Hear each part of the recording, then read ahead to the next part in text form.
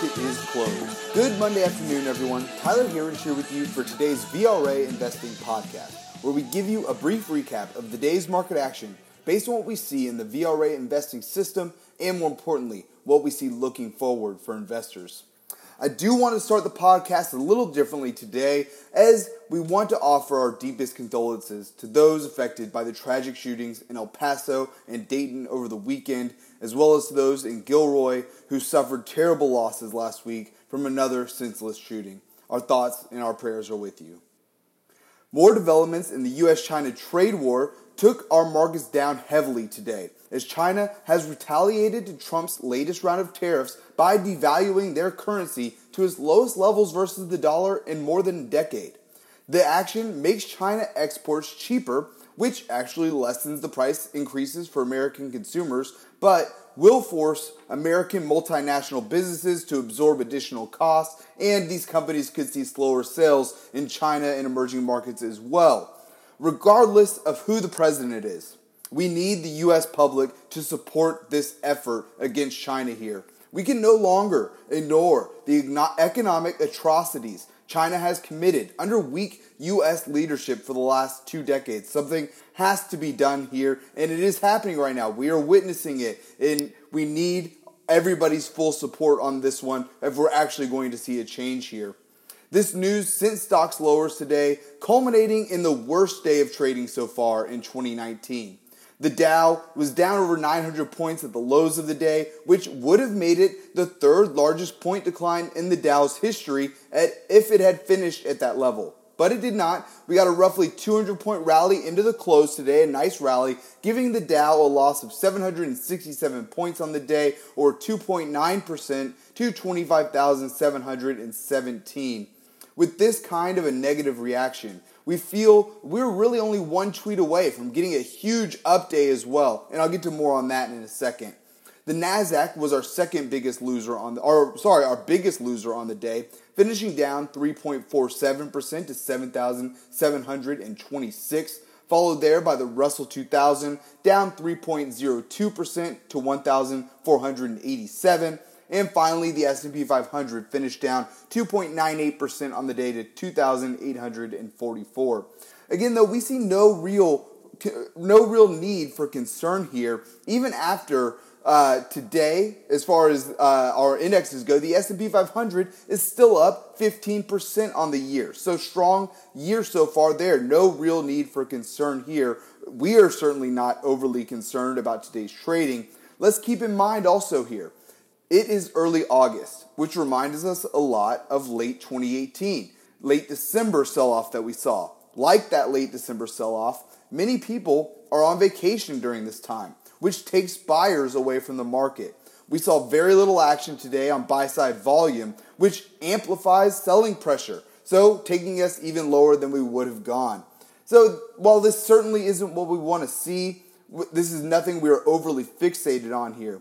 Days like this also have many people talking as to whether or not the Fed will cut rates when they meet next in September. That's still a long way off, but there's already a lot of talk on the street right now that the sell-off since the last rate cut last week is helping make the case for 1 to 2 or more rate cuts in 2019. Also, CNBC gave us a very bullish contrarian indicator into the close today. They announced a special tonight titled Markets in Turmoil. These are the kind of headlines that we want to see. We love seeing pieces like this. Almost tells us that a bottom is in place. This sell-off that we have seen started last week, and today marks 6 straight days of losses for some of our indexes, and a big sell-off like we saw today certainly feels like a capitulation of this sell-off. The internals provided a little bit of a confirmation here, came back with the first back-to-back day of negative internals across the board in over 3 months. Now, if you tune in here with us regularly, you know that's not what we want to see. That we don't believe, though, that this is really a factor until we begin to see multiple days like this. If we get 3, 4, 5, 6 plus days of negative internals in a row, that's when we will start to be concerned. But when we see a day like today, when you get negative internals 8 to 1, 9 to 1, 10 to 1, like we saw in some of our internals today, That is a sign of capitulation, a sign that the selling is overdone. We are reaching oversold levels in we already are at oversold levels in our indexes, approaching extreme oversold levels, just what we want to see. But just like the other side, if we were seeing positive internals of 8-1 positive like today, we'd be talking about seeing a market top right now. So it goes both ways there. Now to the numbers on the day where we did get negative internals across the board. Advances getting crushed by declines 6.5-1 negative. 8,299 declines on the day to 1,266 advances. New highs a little bit better, 2.5-1 negative with 945 new lows to 389 new highs. Lastly, volume came in nearly 10-1 negative on the day. So very aggressive numbers like this, again, gives us the signs of capitulation here that this 6-day or so sell-off that we've seen could be coming to an end. Again, maybe just one good tweet away from a huge 1,000-point update for the Dow. We'll have to wait and see. A few other indicators that we are looking at today as well. First, the put-call ratio. Any reading in this indicator above a 1 shows excessive levels of bearishness. We started the day at 1.37 and spent almost the entire day above 1. We dipped below it briefly around 10 this morning and finishing at a 1.26, which is still excessively bearish on the day.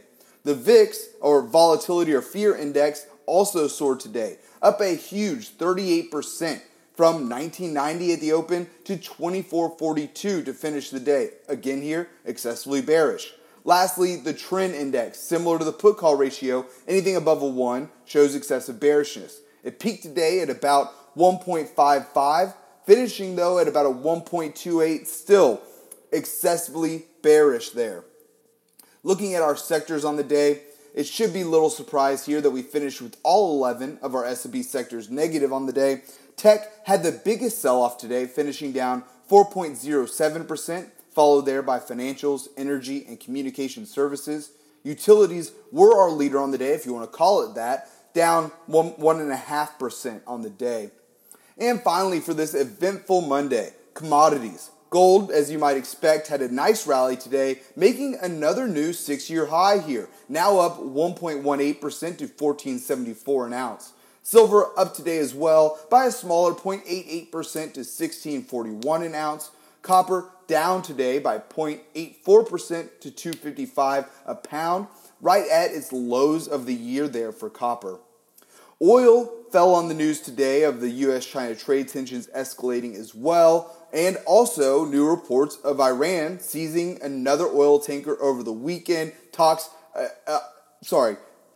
Overall tensions in that area are continued to escalate. Oil now down 1.24% to $54.96 a barrel. And finally for the day, Bitcoin, just what we want to see, as we've said here, our biggest risk-on, risk-off indicator. Love seeing it up today. Had a strong day, up 7% to 11,787 a Bitcoin. Folks, that is all that we have time for here today. Please be sure to subscribe to receive our VRA podcast in your inbox every day at the market close. You can sign up at VRAinsider.com, click the podcast link at the top, and we'll email you every day at the close with our latest podcast. Thanks again for tuning in, and as always, we'll see you back here tomorrow for the close.